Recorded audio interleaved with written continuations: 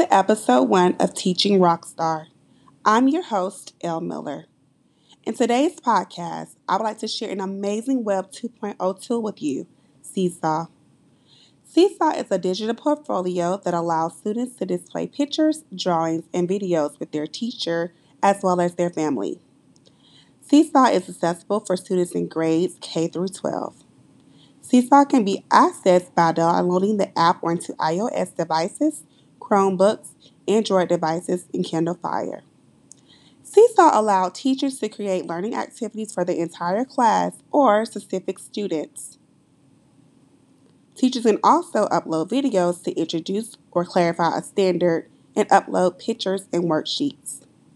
Using Seesaw will give students the opportunity to use technology within the classroom and incorporate the 4 C's.